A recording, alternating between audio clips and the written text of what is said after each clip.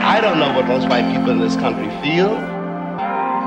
I can only include what they feel from the state of their institution. Now, this is the evidence. You want me to make an act of faith, risking myself, my wife, my woman, my sister, my children, on some idealism which you assure me exists in America, which I have never seen.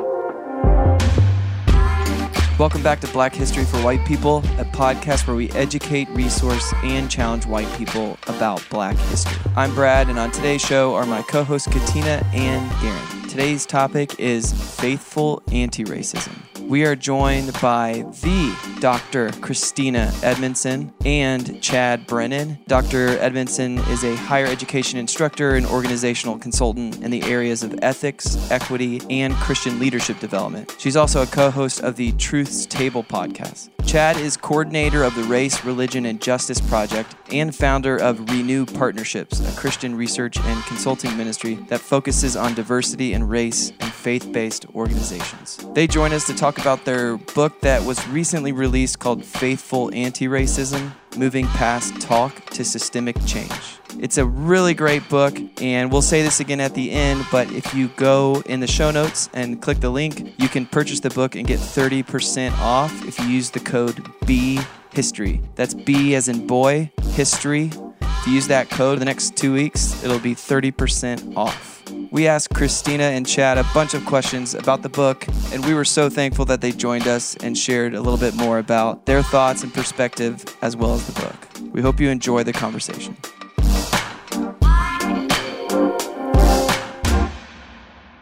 So today we have two very special guests, Dr. Christina Edmondson and Chad Brennan. They are the co-authors of a book that they've written called Faithful Anti-Racism. So as we start off, whenever we interview our guest, we like to know you, get to know you for the human beings that you are outside of the things that you do, and maybe even what's fueled your passion for the work that you do. So I would like to say welcome. Thank you so much for coming.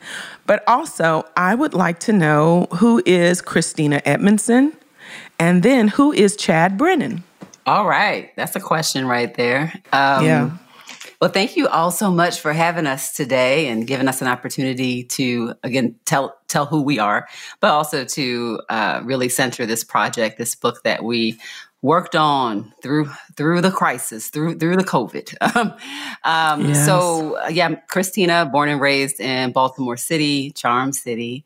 So that shapes a lot of, a lot of my personality, a lot of my experiences. A lot of my sense of self, product of the Black Progressive Baptist denomination. That's the denomination that's associated with Dr. Martin Luther King Jr. That's my childhood roots anyway.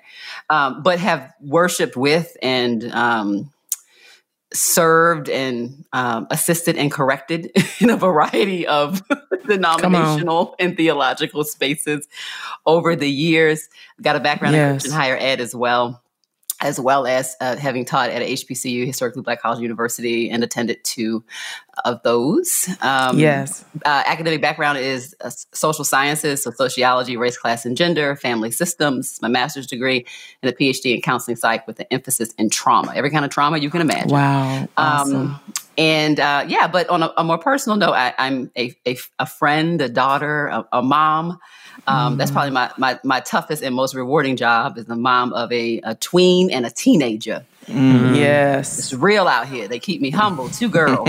Yes, indeed. I can relate. And an adult. Teenager, and adult. Now, Chad is a veteran. Chad is not new to this. He's true to this. So he can tell you he's an about OG his background in the parenting game. But yeah, that's a little bit about me. I love the local church, and yet I think because of my trauma therapy background, I am able to talk really candidly and honestly about our problems. Yes, indeed. That must be addressed, because I really do believe there's enough grace to tell the truth. So yes, indeed. That's me. So you're a modern day prophetess. Come on, sis. And a podcaster. In the sense that they're disliked, maybe. Right. That part. and in the sense that you're prophetically speaking to, the issues, but also you are a podcaster of one of my favorite podcasts, which is Truth's Table. Mm-hmm. Yeah, it's a thing.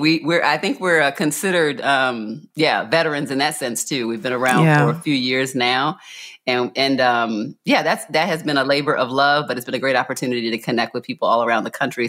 First and foremost, Black women, who is our core targeted audience, but people from all backgrounds that identify and connect with that podcast. So thanks for bringing it up. Absolutely. Thank you so much for sharing. And Mr. Chad O.G. Brennan, you want to tell us about yourself? Sure. Why don't I start with those ladies that Christina mentioned? I am blessed to have 4 amazing ladies in my life. So I've got a wife, Lori, and I've got 3 daughters. So I've got a sophomore in college, a senior in high school, and a 6th grader right now. Wow. So that's my most exciting part of my life. And so as far as what brought me here, the real quick journey is I grew up in the suburbs of Dayton, Ohio. Really didn't engage on issues of race hardly at all until I was in my early 20s. Until I was in my early 20s, I probably would have been some combination of like trying to avoid saying anything offensive. I probably would have described myself as colorblind. In many ways, I was kind of cynical towards descriptions of systemic racism in society. So I would have in many ways been a person who would probably push back on a lot of the work that we do now, which I actually... I wish that wasn't my story, but I'm thankful because that gives me empathy and also understanding. So as we do training around the country and write and do various things, there's very few questions or pushback that we get that I can't go, okay, yeah, I get it. I've been there and I can relate to that. So after that phase, I went into ministry for 9 years. I served in the Middle East, Queens, New York, and then in Columbus, Ohio for a couple of years. And it was when I was living, my wife and I were living in Queens, New York, that's really where issues of race in the United States really began to become front and center for me. Began to study scripture more in the process of doing ministry cross-culturally in multiracial churches and in all these different contexts. So I began to have my eyes open to my limitations, my lack of scriptural understanding in this area, and then just also my own prejudices and my biases and those kind of things started getting challenged in that space. So about 16 years ago now, left the campus ministry and started an organization that helps with assessment and training for Christian organizations in this area. And I would love to say that 16 years ago, we had it all figured out and jumped right into it and got it all right. But honestly, especially those first 7 years or so, I think we got a lot wrong, honestly. And we write about that some in the book, is really emphasized a lot on just bringing people together of different races, kind of multi-ethnicity and multiculturalism and cultural intelligence and those kind of things, which can be really helpful and beneficial. We can talk about that. But in many cases, that can kind of really miss some of the underlying dimensions that continue to perpetuate dysfunction in the church by just doing, cross-racial unity gatherings or even multiracial organizations if they're not done in the right way. And so the process of working in those spaces and seeing both the challenges, but then also the damage that those kind of environments produce as we measured that and we did assessments and surveys, just kind of shifted our focus and me personally more towards issues of justice. And that's really what the focus of the book is all about. Hey, awesome. I want to jump in before you start getting some good questions from these two, but as someone who is kind of hearing you guys talk and even knowing the name of the book, and maybe you just talked a little bit about stuff, but like, why I'm imagining some of our listeners are like, why do we need to talk about this stuff? Why is that important? So like for you guys, for both of you, like why talk about this? Why learn so much? Why eventually write a book about it? Like what's y'all's reasons for kind of getting into the space? Oh, well, I'm Black. Well, there's that. And I would say even more so than that, because everybody who's Black is not a social scientist, right? But on a very personal level, I have Black children. I have Black daughters. Mm-hmm. And the biases that people hold, mm-hmm. And when you combine that with power that they might have, social power, impacts laws and stereotypes. Mm-hmm. It impacts their reality, impacts their safety. Yes. It impacts their sense of self. So on a personal level, as a mom, I really care about my children. But I also think because of my faith convictions, we really are called, as a Christian, I'm called to love my neighbor. Now, I don't think you can love anybody that you don't know. You can imagine a spouse, a spouse being asked basic questions about their spouse and not getting it right. Like, what's your wife's favorite color? Where did they grow up? Oh, I don't know. I don't remember. We might start questioning, do you really love your wife? Do you know your wife? Right. And likewise, it's really impossible for us to even step up to the plate to begin thinking about that calling to love others without understanding or wanting to understand or know who they are. And that also means understanding the uncomfortable truths and the way that our own stories, our own backgrounds, our own cultural groups interrelate with other people as well. And that's when it gets, I think, anxiety provoking, but still necessary because love can be quite uncomfortable. The calling that we have to love our neighbor. So I think my faith conviction, certainly on a personal level. And also I've always been just interested in understanding people. My academic background, as I mentioned, it's largely in the social sciences, starting off broad, sociology, and then kind of funneling down into psychology. And I don't think there's anything on the planet more interesting than people. And there are amazing things on this planet. There are very interesting things on this planet. But I just feel like people are right at the top of that list. Wow. We are complex, complicated. Amen. And individually we are, but also our relationships with each other. So I think the nerd in me is fascinated by that as well. So those are the three things I would say off the top of my head. How about you, Chad? When I first began to see the value in really focusing on cross-racial dynamics, and initially for me, that was conversations about multi-ethnicity and multiculturalism, like I mentioned. Initially it was kind of a missional / unity focus. I saw a lot of Bible passages that talked about loving, like Christina said, and also unity in the body of Christ or unity in the church and those kind of things. So I thought, well, clearly I'm supposed to do this.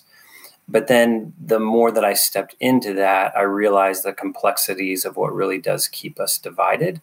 And then the more that I began to do that work, the more I began to see the dysfunction in the church and how that hurts us personally and also in our institutions. And then it just became a passion because I see just the incredible pain and suffering and hurt and loss that results as a result of this, both in U.S. Christianity and also our society. Thank you. Both of y'all's answers, that was rich. Thank you both for sharing. So I'm going to go ahead and get a few of my questions out of the way, and I'm going to turn it over to Garen. So a couple of things for me, and I'll just go ahead and throw both of them, or 2 or 3 out there, and you guys can just take it away. One, we have a really diverse audience. And so while the podcast is called Black History for White People, and we 3 are Christians, we get a lot of people who would consider themselves anti-racist or beginning to do the work or in different stages of the work and may not be a Christian. So we hear a lot of times from our more liberal listeners, stop talking about religion. Why are you always talking about religion? And I always push back and say, you can't talk about Black people, the diaspora, period, but you can't talk about Black people in America without talking about how faith is interwoven. So, and then from Christians, we get, why are you always talking about race? And so there's that intersection I'd like you both to kind of speak to. And then also, you 2 are an unlikely pairing. We're talking about a white man and a Black woman, and it just don't go down like that every day. And, not equitably, not where you have a, highly educated, very qualified voice of a Black woman to speak into this issue. Most of the time when there is a white person involved, there is this appropriated wokeism that happens. And we don't get that from, your book. I don't even get that from just talking to both of you right now. So it takes a level of humility as a white man, Chad, to step into the space and not be intimidated by the greatness of Black womanhood. It takes that. But then it also takes a leap of faith for a Black woman to step into a space of trust, because we've seen so many, white wokians that will hijack the platform and not lend the mic or give the mic over to or yield to the Black voices. So I want you guys to speak to that. And then the third thing is, what is anti-racism? See, I'm getting all mine out the way, so y'all can just take it. I want to hear from you today. I'm excited. Take it away, Christina. Which one of those you want to take? I know. I was looking at you trying to using telepathy. I was like, which one will you take?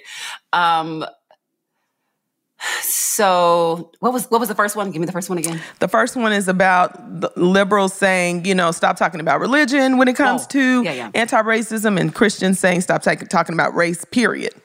They should totally read this book. I'm not even trying to plug it. Yeah. That's what we came here for. Yes, indeed. But I think it'll help them to both of those groups to understand why it's interconnected. So the American story, the story of the founding of the United States has right at its epicenter this relationship between race and the development of race and racialization and religion. And so it's hard to have a conversation about America, about equity, about what is race. There was a time period, if we're looking at even the 1700s, where Christian and white began to be used interchangeably. Yes. In major documents. And so those, now that might seem odd to people, but those things were very, very interconnected. Problematically so. And so I think that it's hard for us to have a conversation. Racism, I would make the case, requires lots of different conditions for it to persist. There are a lot of people who probably are like, why are we talking about this topic? They're like, oh, I like all the people, just treat everybody the same. That would be their argument. But racism has to have these kind of pillars around it to keep propping it up. And I would give you a theological reason why I think that is, because it goes against kind of human design, like God's design for people, right? So it needs these forces to keep it propped up. And one of those forces that it needs moral complicity. It needs moral justification. And one of the best places to go to get that is religion. And so it came in really handy in the 1600s and 1700s and 1800s and 1900s. And if you look on Twitter today, to have religious figures blatantly maybe advocating for segregationist practices, making theological justifications for enslavement, or telling people they really shouldn't care about racism today. Good Christians don't do that. Like that's been baked into the story. So I would say for the people that are like, the Christians who are saying, let's not talk about race, and for the progressives who, for example, may not be Christians, but they may be progressive Christians who would say, why are you talking about religion so much? That those things are deeply interconnected in this American narrative. And that's the context that we're talking about race in. So I knocked out one of those. Chad, go on, take one of the other two. I got to give you guys a shout out first before I move on to the next thing. So in preparation for this, I had a chance to listen to a few of your previous podcasts, and they're fantastic. I was super impressed. And so for somebody who may be questioning the integration, so in the book, we focus on how whenever you look at racism in the United States, you almost always see three things at work: economic forces, political forces, and religious forces. And so if you take any incident and just say, how are economics in play, how are politics in play, and how is religion in play? And so I think it's just fantastic, the work you guys are doing. And I just listened to The Cost of Racism, fantastic. And then also, I can't remember what you titled, but The Rise of the Religious Right, is that right? Is that the one? Yeah. Yeah, that one right there, man. That's really, really helpful context for anybody who would say, why do I need to talk about religion? Because it's been such an incredibly powerful force in terms of racism in the United States. So how about if I answer the one about how we have this awesome combination, unusual combination? Yes. Okay, I'll go for that. So I am super blessed to have had some really great relationships with African-American women for the last 2 decades. Come on, Chad. So it has been incredibly enriching in my life. Dr. Brenda Salter McNeil has been a mentor for probably well over 10 years now, and has just been incredibly encouraging with our work. And just has had some really key words of blessing and also instruction and even challenge at key moments in my life. And then there's a co-trainer that we've been working together for over 20 years, Michaela Gregory. We went to college together, and then we got into this work. And so she and I often travel around the country and co-lead trainings together. And man, I've just learned so much in our time doing that. It's been incredible. So I have both experientially and then also obviously learned a lot from many other African-American women around the country that I've not had the chance to build a relationship with. But it was just super fun when I met Christina about 3 years ago now. So we met at a joint meeting of other leaders who are working in the space. Obviously, super impressed and had known of her and her work. And I also enjoy Truth Table. And so it was just fun. And it was really encouraging when she said yes to partnering on this project. And it hasn't been the least bit disappointing. That is so awesome to hear.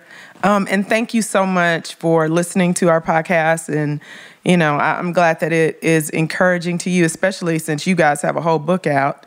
It just, and you're doing the work and speaking and giving language to the whole concept of anti-racism and what it means to be a true anti-racist. But what is an anti-racist?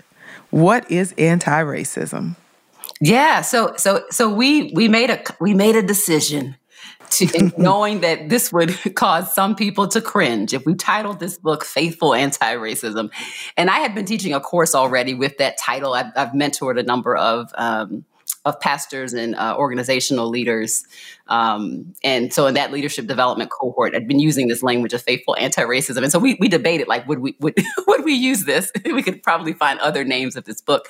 And we know that at this point, I would say that people have been so deeply socialized, and I would even use the language propagandized, to have a knee-jerk reaction to the word anti-racism. But I still wanted to push into it. So most people are thinking about anti-racism from the last 5 to 10 years. They're probably thinking about some contemporary figures, some social science, but also historians like Ibram X. Kendi, for example, probably comes to mind for some people. And they are thinking largely of a academic, but also kind of pop culture, like it's made it into the pop culture vernacular, this concept. And they're associating it with someone like Kendi, for example, when they are thinking about anti-racism. When I use the language of anti-racism, someone with a social science background, I'm actually knocking on some doors that existed from a really long time ago. So as long as you have had race and racialization, you have had people who have resisted that concept. And you've had people like abolitionists. And so the abolitionism tradition is really, I think, is the origin story of anti-racism.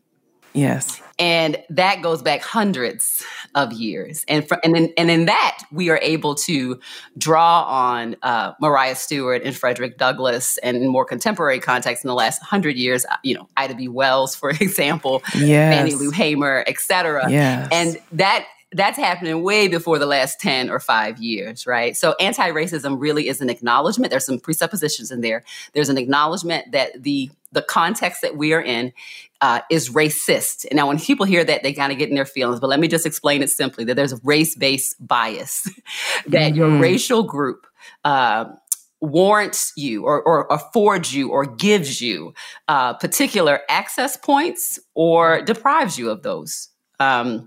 And that racialization was necessary in order to have a race-based chattel slavery system, which lasted for well over 200 years in the United States, because we needed to quickly identify the people, the group that would be at the bottom of that system.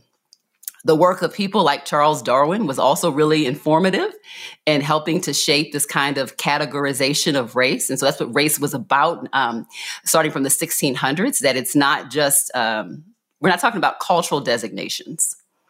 We're talking about race kind of categorization for the purpose of stratification. Mm-hmm. So categorizing people, not just to say, oh, this is interesting to learn about them, but to initially explicitly stratify them. And I would make the case still today to implicitly stratify them. And we can see that amongst a variety of data points where we see racial disparity in place. And so anti-racists believe in resisting that They would say that exists. Now, some people would say that doesn't exist. So if you don't think that exists, then obviously you can't be an anti-racist because you don't agree on the bottom fundamental presupposition that racism is a thing. Okay, correct. But anti-racists would say, and this would borrow from Kendi's language, which I think is helpful, that it's not good enough to say I'm not a racist, right? Because that's kind of in the water. So we would have to actively be resisting the racism, thus the anti-piece, the pushing back on it. And the ways that we push back on it, right, is within ourselves, our own thinking, our own kind of biases that we have in whole, but also in policies and laws and practices.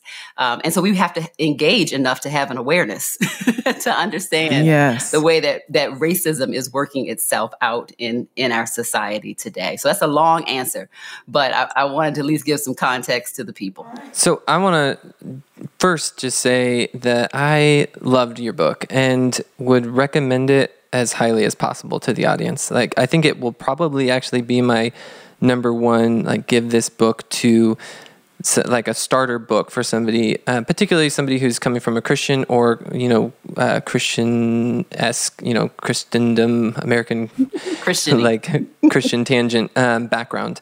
To get them into the conversation and to get them started. I think it was just a great resource.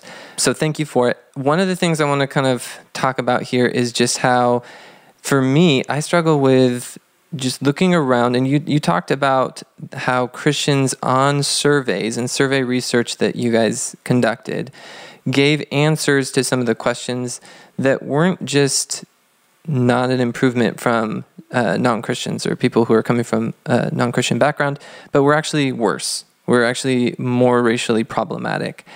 And for me as a Christian, and I think for our listeners who are coming from a Christian background, there's this disconnect between what I see in the Bible that seems so obvious and Christianity in America when I look around and see it.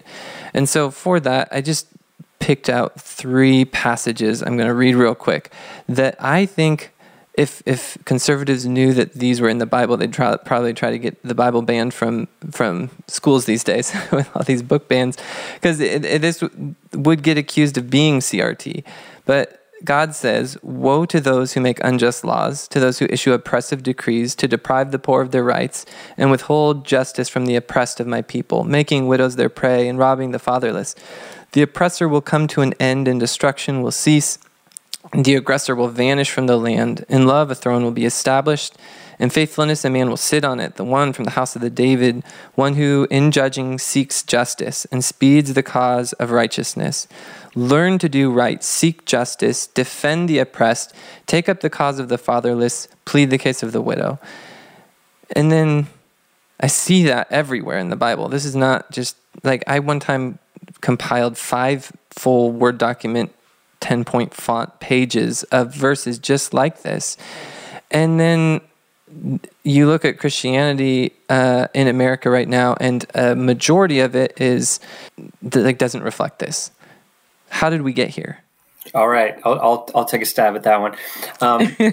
One of the things I do enjoy about your podcast is the fact that you talk about issues outside of race. So I'm going to get to your question, but I just want to touch on the fact that any time that we as Christians ignore or neglect portions of Scripture, it's a combination of the world, the flesh, and the devil, right? Like the 3 great adversaries of our souls. And so I think that if we look at this in any area of morality or ethics, we're going to see Christians will have a tendency to downplay parts of Scripture that are really challenging them. It's why we need the Holy Spirit. It's why we need other Christians. It's why we need good preaching. It's why we need to study the Scripture for ourselves. So I don't think it's unique to racism or injustice or social justice in the sense that it's different, but I do think that it is very unique in the United States, kind of going back to what Christina said about kind of the mental scaffolding that we have to produce as white people in order to justify systemic oppression and injustice, that we've inherited 400 years of religious, social justification for oppression and creating systems that give us advantage.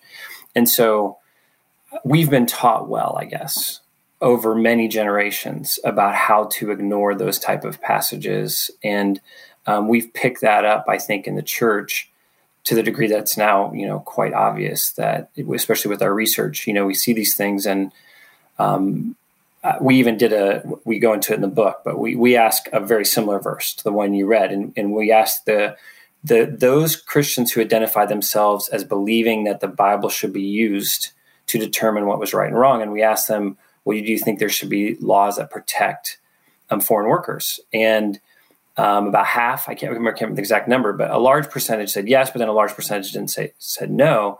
And then we asked the question again, so kind of similarly worded, and we said, well, in the Bible it says such and such and such and such. Well, we saw when we asked that question again, about half of the people, I think, or about 67%, if I remember right actually now. So a large number of those people who originally said no when we actually gave them a verse flopped and said, okay, yes, now I think we should do that, which is great. That's a great incentive to teach all of the Bible, because apparently a lot of those people didn't even know that verse was in the Bible. But then we still have this whole other 30% of that group that was like, even though a Bible verse is there, I've still got, some kind of justification for neglecting it. So it's kind of a roundabout answer to your question. I think there's a lot of reasons for that. We could go into some of the specifics on it, but I just think we can't understand why Christians can ignore and neglect so much of the scripture without seeing the 400 years that got us to this point.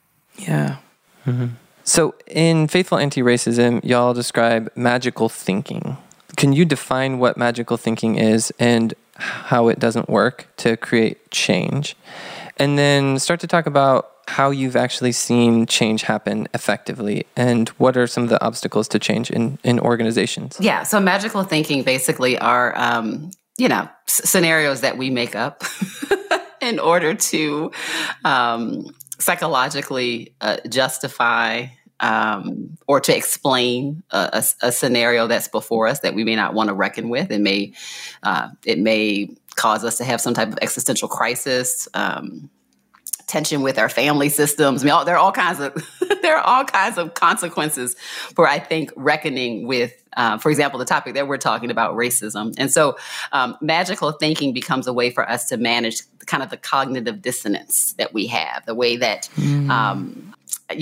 who it is that we believe we are as people. Most people would say that they think they're good people, but at the same time, maybe participating in unjust practices or ignoring them. So we have to figure out how to reckon with that. Like our brain will keep nagging us. And unless we fix that, and if we decide we're not going to fix that, then we create kind of cognitive scenarios to make sense of it. Doesn't mean that it's truly full of sense. It could be nonsensical, thus magical thinking can take place to explain why something is existing in front of us. And we can also employ kind of magical thinking as a way to fix a problem or to fix an issue, right?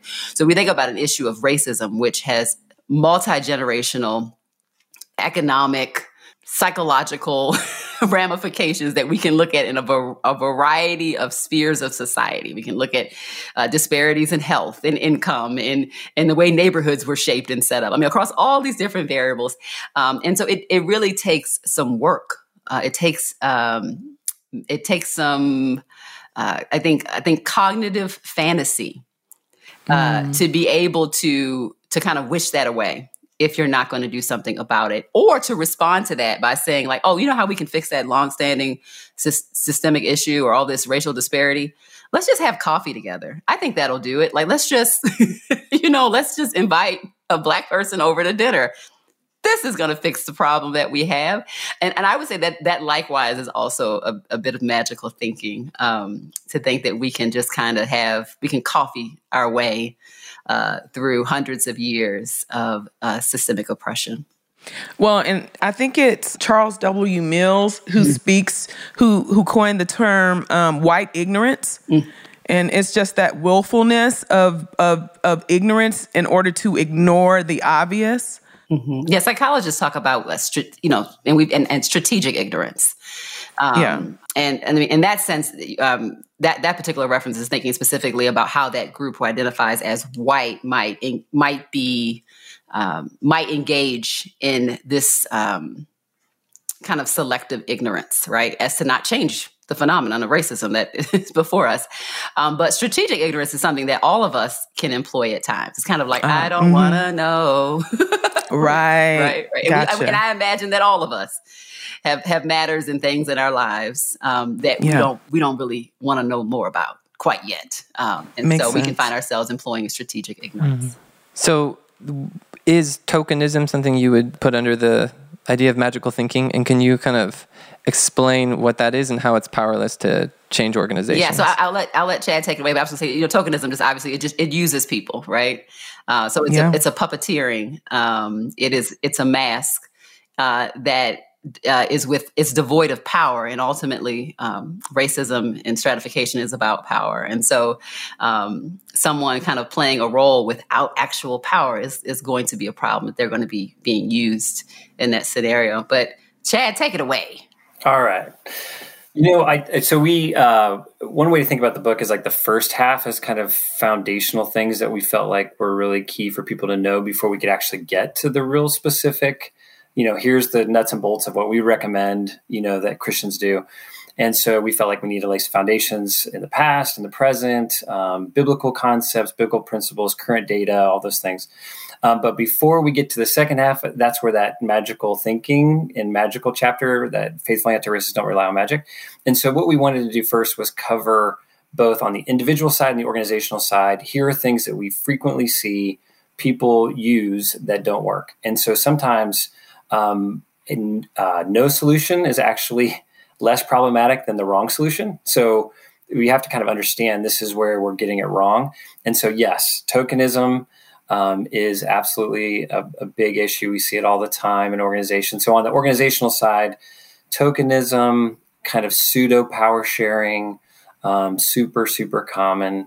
A couple other magical things that we see all the time too is training programs that are going to, fix everything. And then those have all kinds of problematic elements to them. They can be great. Christine and I lead them all the time, but training programs can be really problematic if we think they're going to do too much. There's a lot of things and we even have in there too, like statistical diversity, like I mentioned. A lot of organizations say, well, all we need to do is get diverse, or we need to reach some kind of statistical threshold. If we're only 20% people of color, then now we're statistically multiracial and we've arrived and all those things. But we see, and Dr. Corey Edwards has done some great research on this as well, is that you can have 80% people of color in a Christian organization and it can still be white dominated. Yep. So statistically, that doesn't tell you much. What you really need to get at is what's going on. Are you using a tokenistic approach? Is it performative? Is it, true leadership sharing? So, yes, there are lots of things that we use that don't get the job done. Yeah. Well, and I mean, even when I'm sorry. No. I was going to say to Chad's point, that one of my last international trips before COVID shut the party down was to South Africa, and to Chad's point about how we can often think the amount of people, if there's that percentage piece, that's going to shift issues related to racial inequity. South Africa, I think, is a glaring example of a nation that is overwhelmingly, upwards to 80% Black South African, and a 10% largely Afrikaner European immigrant African population that retains significant power.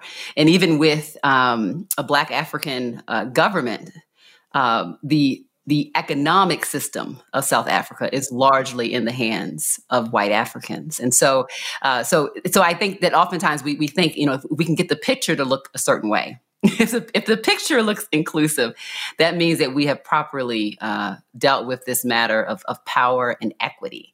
And oftentimes we have not. That's the uncomfortable part. Mm-hmm. And I think you guys talk about how that can even be counterproductive, because then it leaves the leadership feeling like they've done something when really they haven't. And we also go quickly. We also go into two really important concepts there too: assimilation and code switching. So a lot of times, what we see in organizations is that the people of color in the organizations are either assimilating or code switching. So there's this impression of diversity, but they really can't be themselves. They're forced to kind of change who they are or be silent about who they are. So there really isn't diversity in the organization. It's just superficial diversity. So I don't want you to necessarily reveal all your trade secrets here, but when you're doing a workshop, or like what's the solution then? Like, where do you go from there if you don't want the magical thinking, but want to create real change? And some of our listeners, presumably, actually, I know that some of them lead organizations. So how do they start to create true change? Yeah. One thing I'll throw out quickly is that, people have to have enough emotional maturity to start to do this work. That doesn't mean that we're going to wait for everybody to catch up. So in other words, if you have power and position, I would encourage you to do what is right today. But for those people who may not have the ability to do that, right, then you're going to want to make sure that the people in your organization have kind of the emotional maturity to be able to approach this topic well and deeply. And also, even though we said it's not a numbers game, numbers do matter.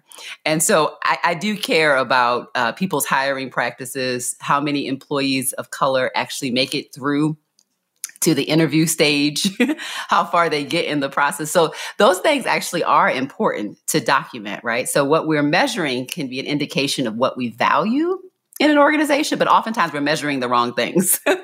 And so I would say, preparing the people well in terms of just emotional health, and obviously tying that into the mission of the organization is just something that, trainers and organizational consultants do. We want to make sure that this is not an appendage to the organization's mission or identity, but it is a clear fruit of it. It's deeply rooted in it.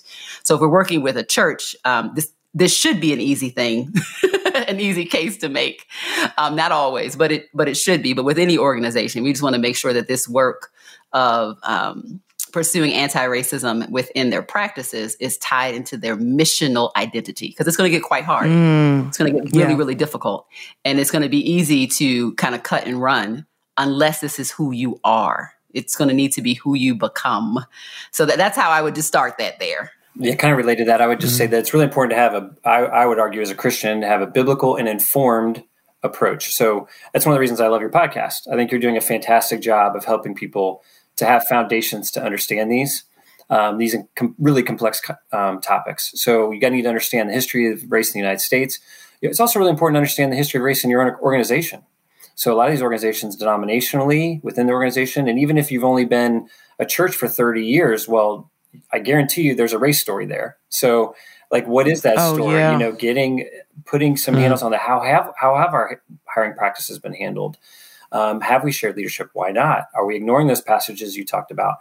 So those kind of things, like being honest about the past in society and ourselves and our organizations.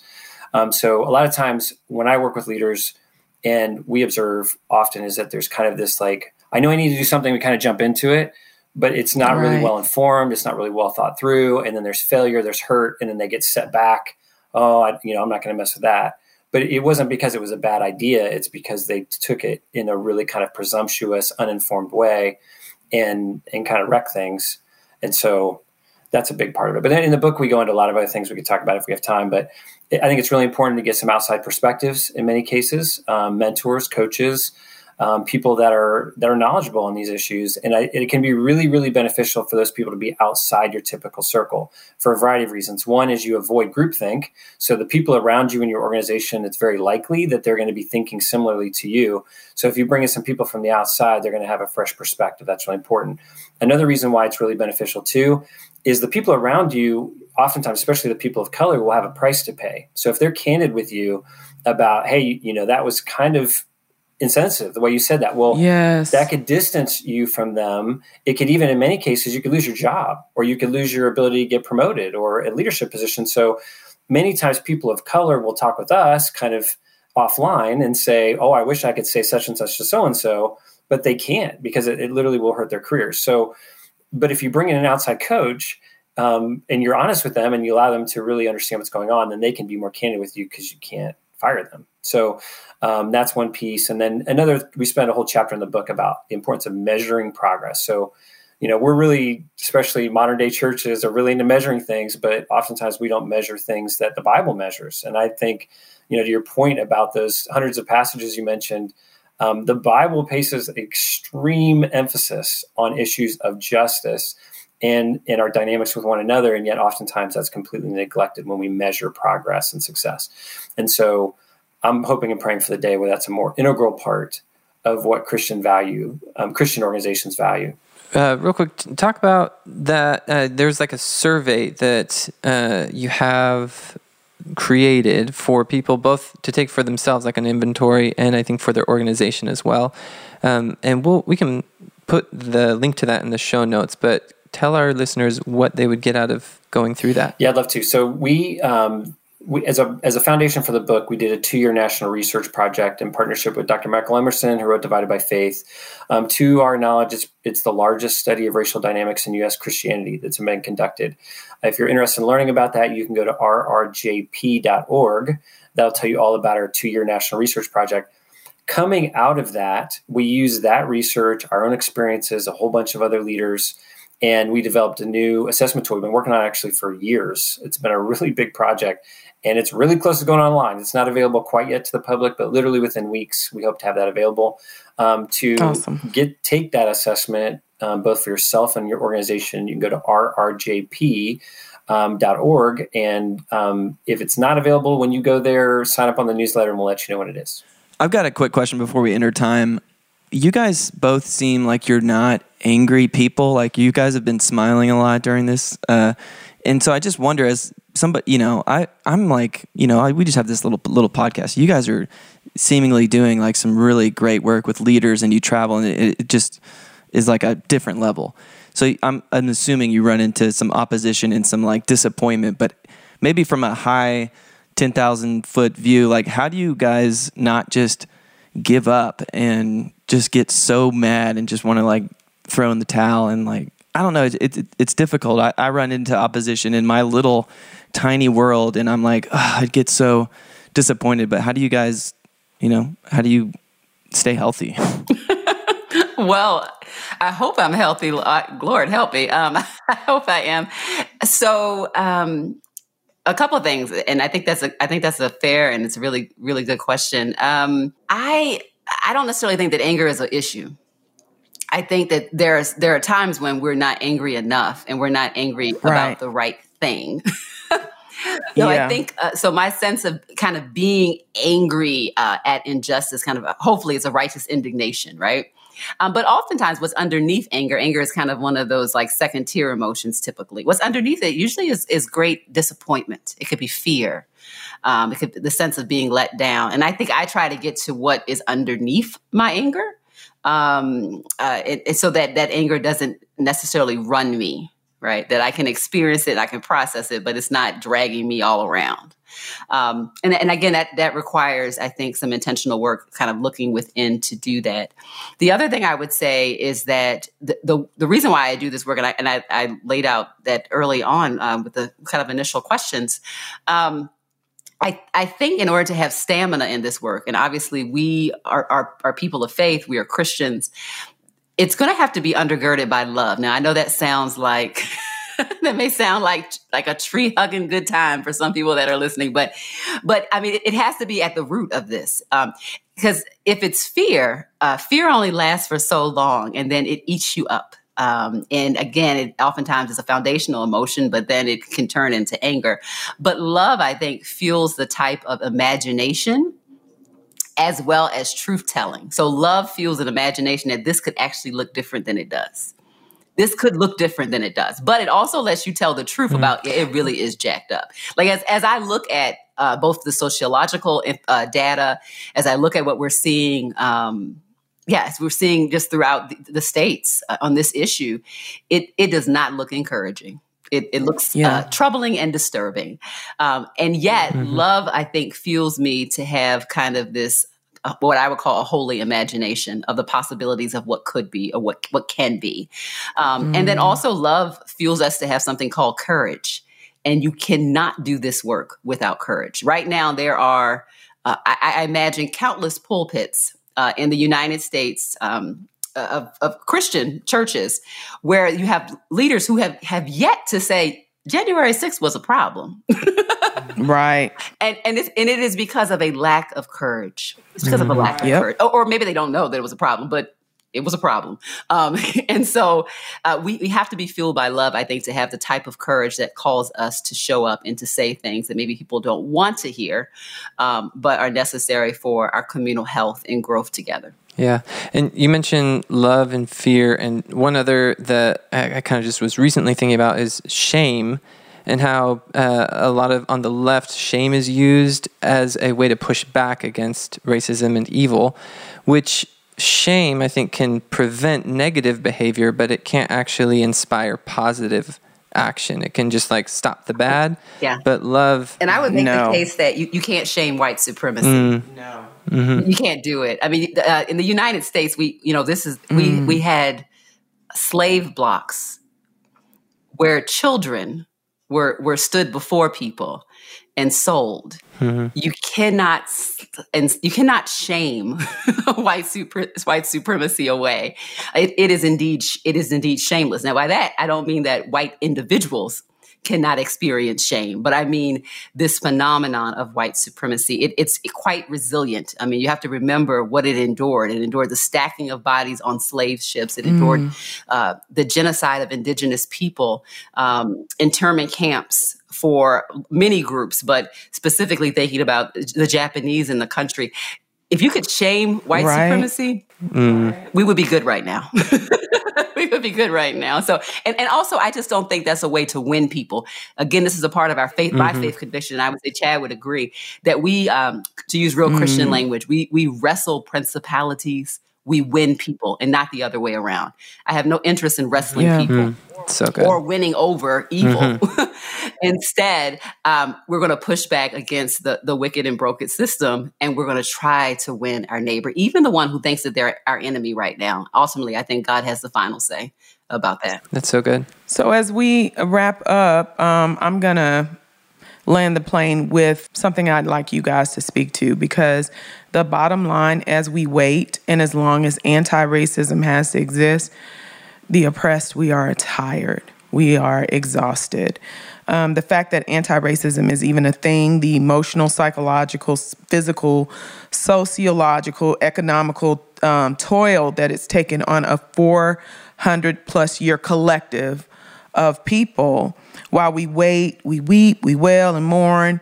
I'd like for you to just speak and encourage, because what we're seeing specifically in the church, as we're speaking as Christians, there's a tremendous fallout from racism that's really happening.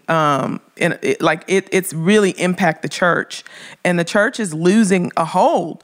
We're seeing white people, young white people specifically, that are leaving white churches, evangelical churches, and because of their parents and their elders' hypocrisy and racism. And we're seeing young Black people leaving the faith. And when I say leaving the faith, I will put that in quotes, because, there's so much nuance there. But we're seeing from deconstruction, which, some have tried to demonize that whole process, which I think that we should all be kind of engaging in deconstructing and challenging the elements of Christianity that we have that are man-made and not an extra biblical, and that uplift and uphold racism. But there's a shaking up that's happening, and a great fallout that's happening. And for those of us who are BIPOC, we are weary.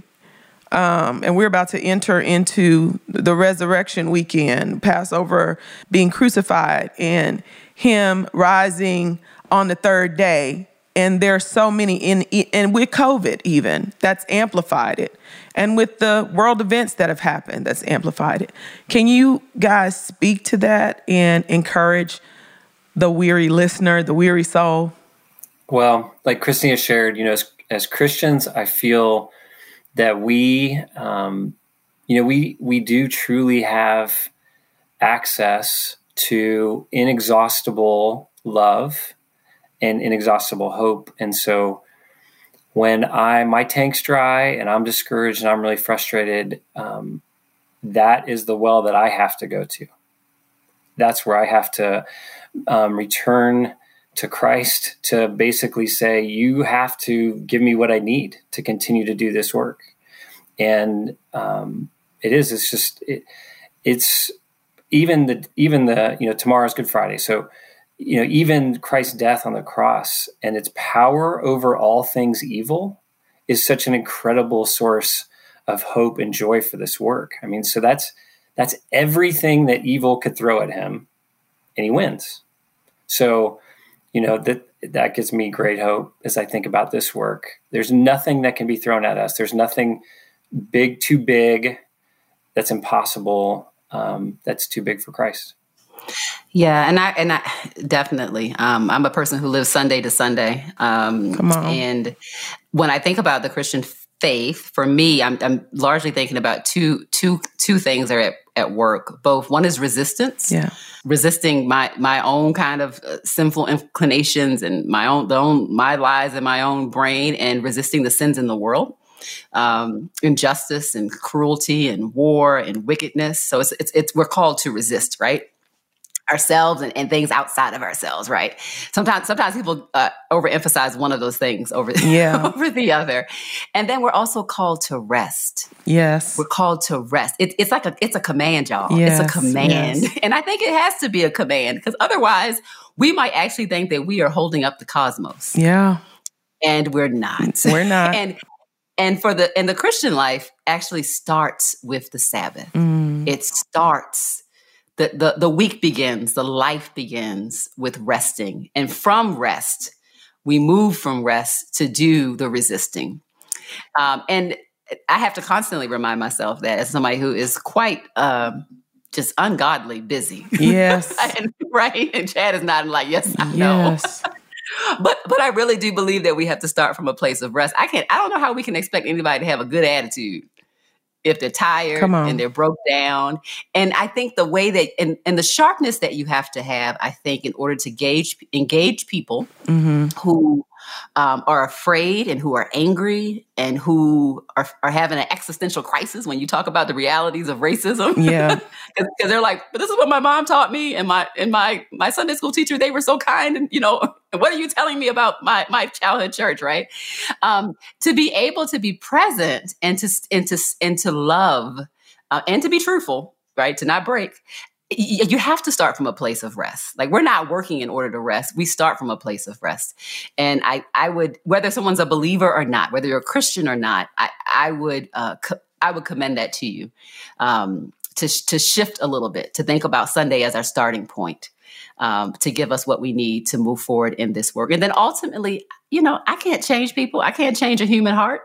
I have some skills as a psychologist to understand behavioral change and change process. Yeah, but I can't really change myself sometimes. I can't really, yes, there are things that I can't, that I have patterns that I'm still trying to get unstuck from. So there's a sense of, I think, joyful and restful release that I'm going to do what I can. I'm going to sow seeds. I'm going to do good intentional work with the skills that I have. Chad and I have partnered together trying to bring together the best skills from our experiential skills, our lives, but also our academic skills and professional skills. And we've put it on the table and said, okay, Lord, use it. And we hope that what comes out of it is something that will really, really help and bless people. But ultimately, we know that this work of heart change is not our work to do. We don't have that divine power. One last thing I want to throw in before you jump into the last thing is I want to say too, in the terms of hope, you guys give me hope, honestly. Like, when I'm working with people around the country, like you guys, doing this kind of work in thoughtful ways, in honest ways, with a lot of hard work and insights, I mean, that's super encouraging. So yes, keep it up. You guys are doing fantastic work. Thank you so much. And you guys are doing such a wonderful work. Thank you so much for this labor of love that you have put out and worked and collabed and put together for us to give us a model of what, the framework of what a faithful anti-racist is and what that work looks like. Yeah, thank you so much. We have a code in the show notes. Go buy this book and go read it and tell all your friends. With the code, you get 30% off. Yeah, check it out. So now's the time. Thank you guys again. Man, if you guys ever decide to do a podcast, you need to let me know. Let me know, because I'd be interested in helping with that. But thank you guys so much. You guys have been such a blessing. It's been a great time. And for me personally, just something that I need as I'm going into this weekend, because there's so much to be sad about. Because we don't do church the same anymore. And we aren't, there's ways that we've just been changed forever as a generation of believers. And there's a lot to lament, but then there is hope, and there's a lot to be encouraged and strengthened and joyous about. So, because he lives, he has risen. So thank you guys so much. Yeah, absolutely. Well, thank y'all so much, and have a joyful and honest Resurrection Sunday. Y'all the Lord is not afraid of our real feelings, by the way. No, he is not. You can come in there wobbling. Amen. Amen. Before your computer crawling. or wherever you go. Yes, indeed. Well, Jesus really, really does identify with brokenness. Yes, he does. I mean, what other God says, to identify with you, I will become like you. I will bleed like you. I will sweat like you. I will cry like you. I will weep over a lost loved one just like you do. And that way, when Christ intercedes now as our great high priest, he really gets it. He really gets you. Yes. He really gets you. So anyway, good meeting y'all. Y'all too. Thank you so much. Y'all take care. Yeah. Bye-bye. Thank you so much, you guys. Thanks for listening to this episode. If you are looking for more information on what we discussed, take a look at the show notes or go to blackhistoryforwhitepeople.com. And again, just a reminder, go buy this book. Use the link in our show notes. You can go buy the book at Ivy Press and use the code BHISTORY. That's B as in boy, then history. All one word, BHISTORY. And that'll give you 30% off for the next 2 weeks from the launch of this episode. So make sure you go buy it. You can support us on Patreon for $5 a month at patreon.com/blackhistoryforwhitepeople. And just a reminder, very soon we're going to be launching a new website, and we are going to be releasing a book in the coming months. And so be on the lookout for that. We're really excited about the opportunity of sharing a little bit more with the world in a book form. We'll leave you with this quote from the book, Faithful Anti-Racism. Imagine how different our society could be if our cultural and ethnic differences were a source of strength and joy rather than a source of division, conflict, and injustice.